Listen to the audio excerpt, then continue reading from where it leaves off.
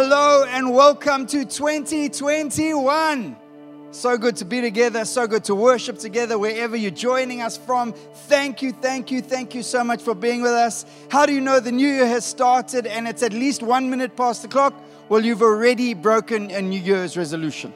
You've eaten those carbs, you've been a little bit late for that quiet time, and you missed the dishes you promised your wife you would never miss again. Welcome to 2021. It's time to phone all the friends, all the prophesiers who said that this was the end of the world, 2020. It wasn't. We have made it. We are here, and it's time to take over the world for Jesus. Thank you for being with us. And I am super pumped, as you've probably picked up, to preach the gospel this morning, and I've got you for 15 minutes, so let's go. I want to preach this morning a simple word on legacy strategies for life. See, I've just been away with a friend of mine. He's like Mr. Strategy. Everything has a strategy. To go to the beach has a strategy. To go to dinner has a strategy. He's like Strength Finders, best top 5 Strength Finders, number 1, 2, and 3, all strategy. And so you hang around an individual like that, and you realize that life needs strategies. I'm a strategy guy. And when I read the Bible, I'm looking for strategies that lead to life. Another thing, sitting with my friend, we're talking. We were friends when we were 20. We were best men at each other's weddings, and now we're 42 and 41 respectively, and you start speaking about things like legacy. What would your legacy be? If this was your time and this was your moment and you were taken up into glory, what would your legacy be? What would the story people would tell be about your life, about your years? You see people run after records and getting their names in some book called the Guinness Book of Records. But who of you knows these names? Let me give you one. First one, Brittany Walsh. Anyone know Brittany Walsh? Anyone? Facebook friends, follow on Instagram. Now, Brittany Walsh holds the record for the farthest arrow shot using her feet. Yes, 40 feet, excuse the pun, and 4.64 inches. She shot an arrow using her feet. That got her into the Guinness Book of Records until someone else takes a record, but that's not a legacy. That's a name in a book. What about Lucky Diamond Rich, the most tattooed man ever to live, over 1,000 hours of body modification? What about Tazio Gavioli, a good one? I wouldn't mind this one. 36 consecutive pull-ups. I mean, I would just if I could do that alone, you're winning at life, and 2021 is rocking. But this man owns the record for the most consecutive pull-ups with your pinky only. Try do one pull-up with your pinky. But what you realize is there's none of these are legacies. None of these are statements that you really want people to make. Oh, he could do a good pull-up with his pinky. No, at my funeral, the moment I go back to be with Jesus and people are speaking, I want them to speak about the life that I lived, the love that I gave, the generosity I poured out, the kindness I gave away, and how I was loved by Jesus. In Mark 14, there's this amazing situation, and it starts out just by telling us this. Jesus is reclining, having a meal at Simon the leper's house. If you want to know all about Jesus, the fact that Jesus wasn't chilling out with the religious, he wasn't chilling out with those who'd done their daily devotion for the day. He was at the outcast's house, Simon the leper. He was there. And while they're eating, something extraordinary happens that leads Jesus to make an extraordinary statement to a beautiful lady in the midst. A statement of legacy, a statement of you will be remembered. And Jesus says this to her in verse 9 of chapter 14. Truly I tell you, wherever the gospel is preached throughout the world, what she has done will also be told in memory of her. What she has done will be told. Wherever the gospel goes, for all of eternity, there will be a story told, a memory made, a reminder of what this lady has done. What did she do? That was so amazing.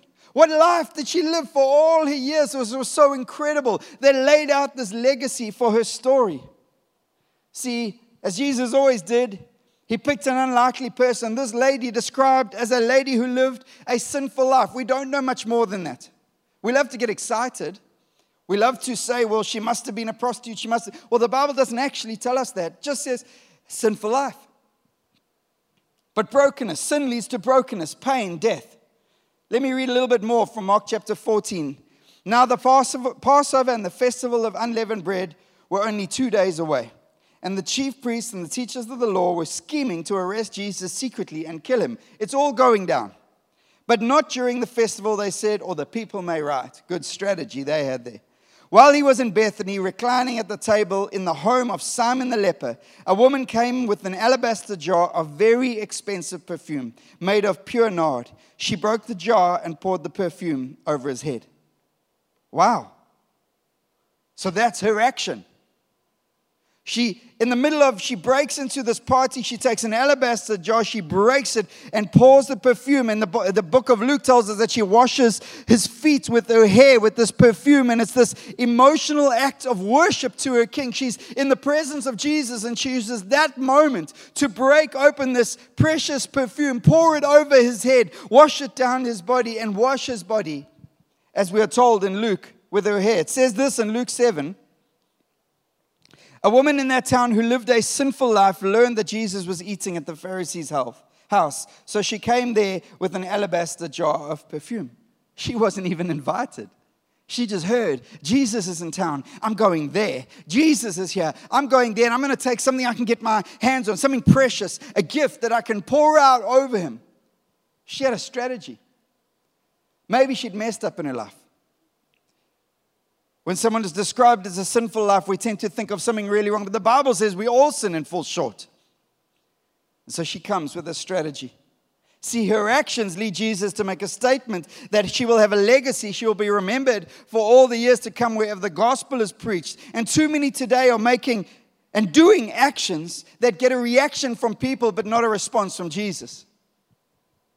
See, all too often, we think about what the world thinks about what we leave behind. But how much does that really matter when we're in the presence of glory, in the presence of Jesus, the only one whose opinion really matters? How much will my Lamborghini in the garage back on earth mean?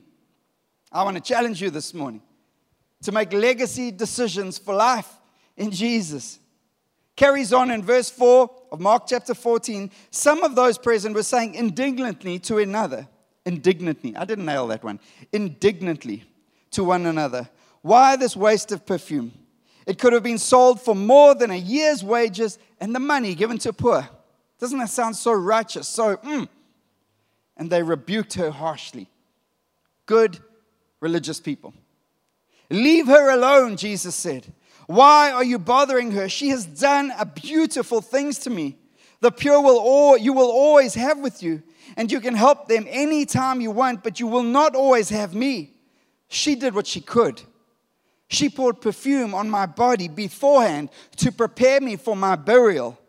Truly, I tell you, wherever the gospel is preached throughout the world, what she has done will also be told in memory of her. Legacy strategies for life. Jesus says what she has done. He speaks of it. So when I read the Bible, like I mentioned earlier, I'm a strategy guy. I look at the strategies. I look at what Jesus feeds back and I go, I want to embrace that and take that into my life and live it out as something of a strategy, not on how to succeed in life, how to please Him, how to live for Him, and how to live in the life that He gives. So point number one, simple as this: what the world calls wasteful, Jesus calls beautiful. What the world calls wasteful, you're wasting that year's wages. You are wasting it. Jesus says, no, hang on. What she did is beautiful. It says they rebuked her harshly. Leave her alone, Jesus said. Why are you bothering her? She has done a beautiful thing to me. Why? Because this is her worship. She knows her past more than anyone, more than the skinnering as she's entering the house to get in Jesus. Why is she going in there? She shouldn't be there. She shouldn't be allowed in. She knows. And yet she walks in knowing everything and pours out her act of worship the same way you and I do every Sunday and every morning we wake up and every time we enter into prayer and every time we come before our King and cry out for His grace, His mercy, just His ear to listen and His voice to speak. But I want to tell you, in what is called beautiful by Jesus, there's a cost and you will be criticized. There's an emotional cost for her. She's ridiculed. She's challenged. We know what you've done, and now you come to Jesus? How hypocritical. Or what about the cost financially? She would have taken all her years of saving, and her year of saving, she would have bought that perfume that would have been a potential inheritance for her children, and she pours it over Jesus, and everyone goes wasteful. Jesus goes beautiful. What about the cost relationally? As people judging, having an opinion, everyone in the room. But what about the prize? When last did you truly truly worship Jesus. So what I'm basically asking is, when last did it cost you emotions, finances, time, talents, treasures? When last were you prepared to lay things aside to worship Jesus? I'm not talking about worship on a Sunday at church. I'm talking about worship Jesus. Kneel before the presence of Emmanuel, the God who is with us. The God Christmas tells us came to be with us. When last was your worship costly to you? Because that's what Jesus calls beautiful.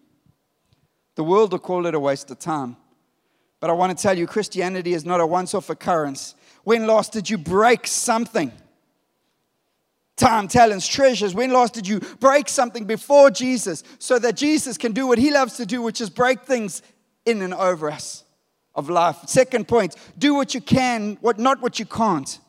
Mark, what do you mean? Well, we live in an aspirational world when we think we can get everything, and the highest earner on YouTube is some 7-year-old kid who reviews toys. So we think we're going to aspire to that, and the big life is going to come. So what we start doing with Jesus, we start trying to please him with things that we shouldn't be trying to please him with. And how does he commend this lady? He measures her this way. He says, she did what she could. Not less than what she could and not more than what she could. She did what she could. What can you do? Because most people live in a space, well, I can't preach like that guy. I can't speak like that guy. I can't pray like that lady. I can't give like that billionaire. So what do? We stay in the blocks and we don't do what we can. And Jesus commends this lady and says, a strategy for legacy and life, and your name will be remembered for eternity wherever the gospel is preached. Your name will be mentioned. Why? Because she did what she could. She's like that amazing lady in Mark chapter 12, who speaks about, but a poor widow came and put very small copper coins worth only a few cents. Calling his disciples to him, he needs to teach his guys, says, guys, I need you to get this. Truly, I tell you, this poor widow has put more into the treasury than all the others. They gave out of their wealth, but she gave out of her poverty, putting in everything, all she had to live on. When last did you give out of your poverty? Yes, time, talents, treasures. Yes, give in worship to Jesus. Yes, costly. When last did you give out of your poverty? Why? Because Jesus commends a lady for doing all she could do. What can you do? What are the New Year's resolutions, the promises you've made to God that you've probably already broken, and yet God is so gracious, he says, come back, speak again, let's go again. And lastly, don't miss the moment. I love that statement. It says the word, you cannot get 3 things back. The word after it is said, the moment after it is gone, and the time after it is past. You just can't get those 3 things back. The word after it's said, once you've said it, you've ever had those moments? The time after it's passed. It's like you can't move a clock backwards. You can't stop the world and anti-rotate it. What about the moment after it's gone? You see, Jesus says this, she poured perfume on my body beforehand to prepare me for my burial. There's something about the timing of the story. There's something Jesus is saying is she did this before I went to the cross. She did this before I rose from the dead. She did this before the world saw that I am everything I said I was. And I'm telling you, Jesus is challenging much of modern day Christianity that is waiting for the miracle rather than worshiping the miracle worker while we wait. Can I say that again? Because that was good. Too much of Christianity is about waiting for the miracle. God, I'll worship you, I'll praise you, I'll give to you when I get my miracle. And Jesus says, no, this lady, she has a legacy strategy for life. Why? Because she gave and she worshiped. She sacrificed and she paid the price to worship me. And it was beautiful, and she chose to do it before anyone else saw me go to that cross. See, timing is important. 2020, it's gone. You can't get it back. You don't get a do-over. You don't get to take it back. 2020 is gone. All its challenges, all its passes, they're gone. But 2021 is here. Today is here. My family is here. You are here. This city is here. The world is here. Will you live now? Will you take the moment now to worship Jesus? See, I love the fact that Mark 14 and Luke 7 says that this sinful woman will be remembered. But what will she be remembered for? And not as a sinful woman, as a worshiper. She has a legacy, a story being told for all eternity until we go back to heaven. Wherever the gospel goes, you will know of this amazing lady as a worshiper who cracked open the alabaster jar and poured the perfume over Jesus and washed his feet with her hair. She got down and took her glory, her hair. In those days, your hair was your glory as a woman. She took her glory and she washed the glorious one's feet and gave him glory. When last did you give him glory with your glory? Or are we so good at taking our glory for today, we forget there's an eternity coming, and that opinion matters higher and greater than any other story? See, I want legacy. I want my kids to tell stories about me. So do you. But what stories will they tell? The car you had in the garage, that'll fade away. The house, that'll be gone. The big deals you did, someone else will do a bigger deal and impress them more. Or the fact that you loved, you lived, you gave, you sacrificed, you were kind, and you were loved by Jesus, and you worshiped your King, and you gave him glory. What matters more than what your kids think? Or your friends or this world? What does Jesus think? 3 strategies for legacy in life. What the world calls wasteful, Jesus calls beautiful. Do what you can, not what you can't. And don't miss the moment. You see, there's this great juxtaposition, struggling today, of Christianity. The way to gain a life worth remembering is not to store up and build up and put it all in a box. No, the way to gain a life worth remembering is to give it away. To give it away. For Jesus, for his glory, for his wonder. Whether we're using our glory to wash his feet, whether we are declaring it on the streets of the city, whether we are doing deals for his glory, or whether we're giving to the poor, giving to his kingdom advancing, whatever it looks like, that's what matters. And that's how we build a life of legacy. We surrender all. Not just songs we sing at church because the worship leader starts singing them, but lives laid out before the King of Kings. I surrender all. And I surrender all. She's down on her feet, on her knees, at his feet, taking her hair, pouring the oil, the perfume over his feet. All to thee, my precious Savior, I surrender all. Will you surrender it all to Jesus now? Will you give what you can? Will you trust him? Will you allow your mind to be renewed so that your story can count and be remembered? We love you. We're praying for you every day. We know these times are tough, but I'm telling you, church, it's time for the church to shine more than ever before. In the darkest times, his light will shine. Go and shine for Jesus.